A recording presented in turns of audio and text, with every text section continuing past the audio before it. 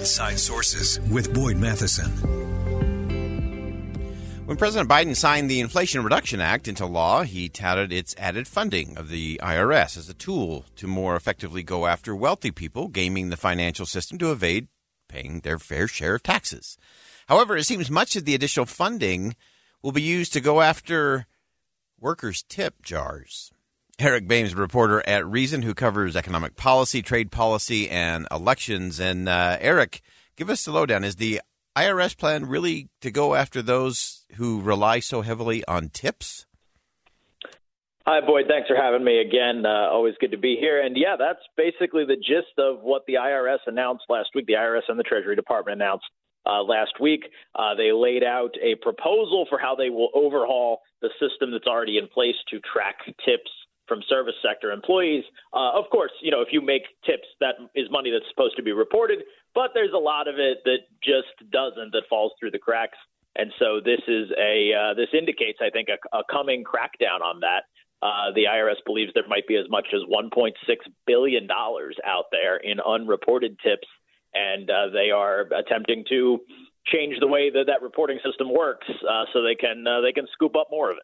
Yeah, so walk us through that in terms of what the change is and how that will impact those, a whole lot of millionaires and billionaires that are making their millions and billions off of the tip jar. So give us first a sense of what the IRS is doing to scoop up some of that and how that's going to impact a lot of those. And again, these are a lot of the folks that really got us through the pandemic, by the way. That's right. I don't think there are a whole lot of millionaires and billionaires, as like Elizabeth Warren and Bernie Sanders like to say, lumping those groups together. I don't think there's a lot of those people who are earning tips at the coffee shop or at the bar or anything like that. Anybody who earns more than $20 in monthly tips is supposed to report that to their employer, and then that gets reported into the tax system, or is supposed to at least get reported into the tax system. There are actually like 3 different programs that the IRS has for reporting that information, and that have been set up over the years. And so there's obviously some overlap and duplication, and there's issues within there.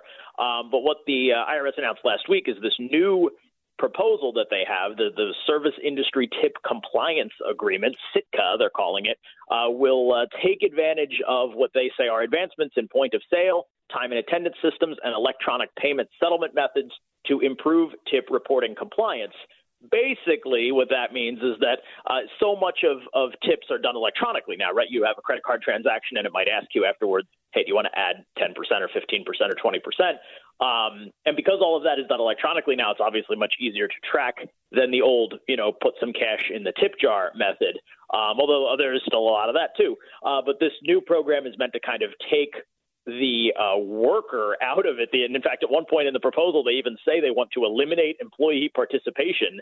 They basically want to streamline this process so that it is, you remove the possibility that the worker might just tip, or might just tuck $20 into their back pocket and not report it.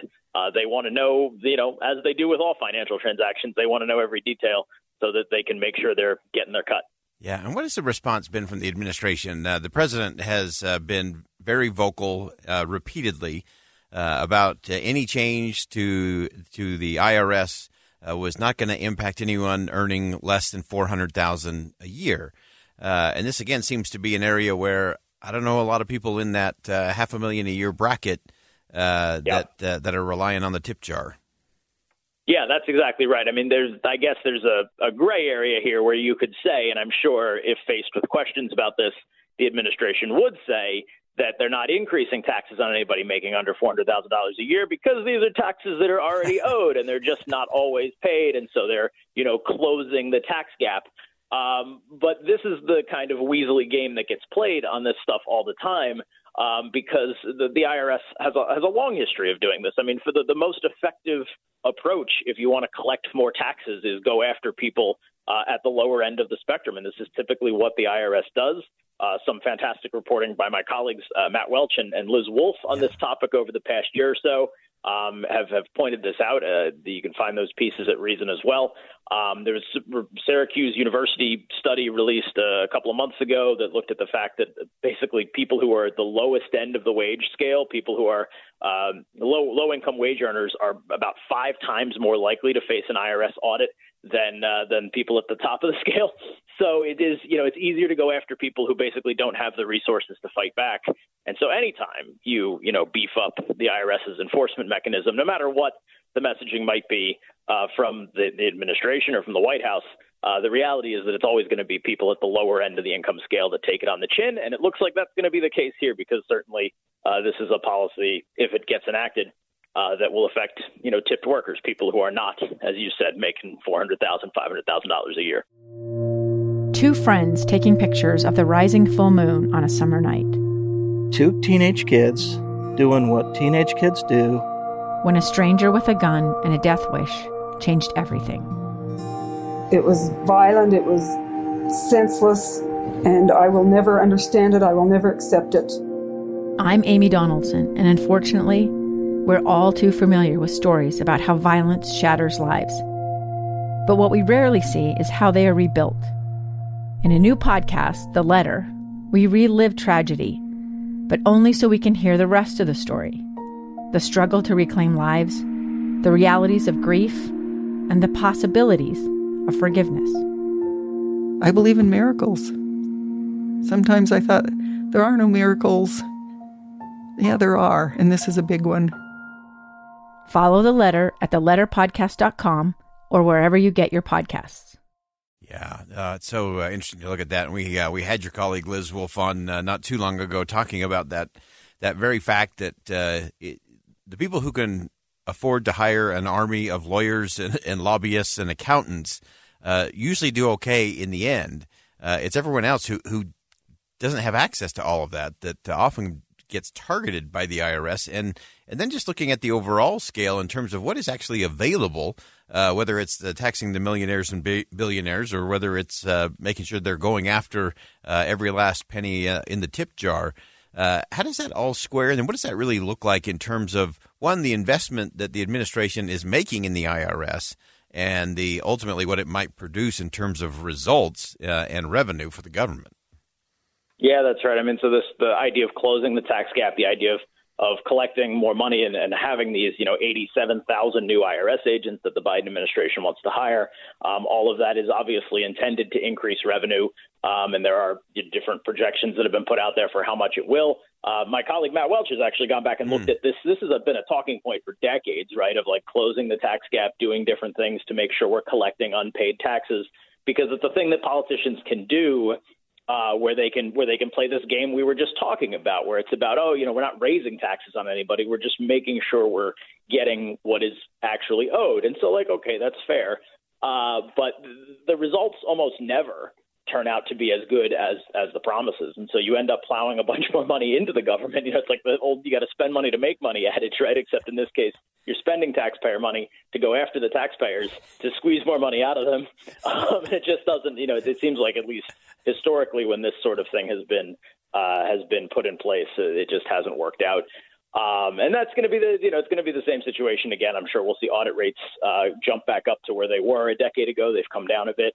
And I'm sure that you will end up seeing more low-income part-time workers getting charged. This, I think, is also sort of part and parcel with the administration's plan, the IRS's plan, to crack down on people who are making money via mechanisms like Venmo and other sort of on-the-side, untraditional business arrangements. People who are independent contractors, all of that are going to face additional scrutiny. Already are facing additional scrutiny, even though the IRS just recently announced they're pushing off some of that enforcement until next year. But, all of this is not targeted. The important thing here is that none of this is targeting billionaires and big corporations and all of that. The reality of it, when you start looking into what the IRS is doing, is they're going after people who are making, hourly wages, people who are living on tips. And that definitely falls in the what could possibly go wrong category of government. And again, and so many people, because of the inflation rate, because of the other challenges in the economy, are doing a side hustle, are taking a contract job, or are getting tips for working at a restaurant at night or whatever it may be, or doing that side hustle and getting something on Venmo that might also include a tip. It just seems like we're chasing dimes and stepping over some big dollars in the process. Well, obviously, it's like more paperwork and more compliance too, right? Yeah. Like, and that's just more opportunities for people to fill out a form wrong or to miss something that they were supposed to report, which creates an opportunity for an auditor, to create an opportunity for penalties. And so it's a whole set of different things here that all sort of feed into the IRS being, able to mess with people's lives. Yeah, so important. Great stuff. Great reporting. Great writing as always. Eric Boehm, reporter at Reason, covers economic policy, trade policy, and the elections. Always helps us break it all down. And Eric, thanks for joining us on a Monday. Thanks a lot, Boyd. All right, we're going to step aside for some bottom of the hour news. Don't go anywhere. When we come back, former Representative Mia Love will join us, talk about her new book, Qualified. You don't want to miss it. Stick around. We'll be right back on KSL News Radio.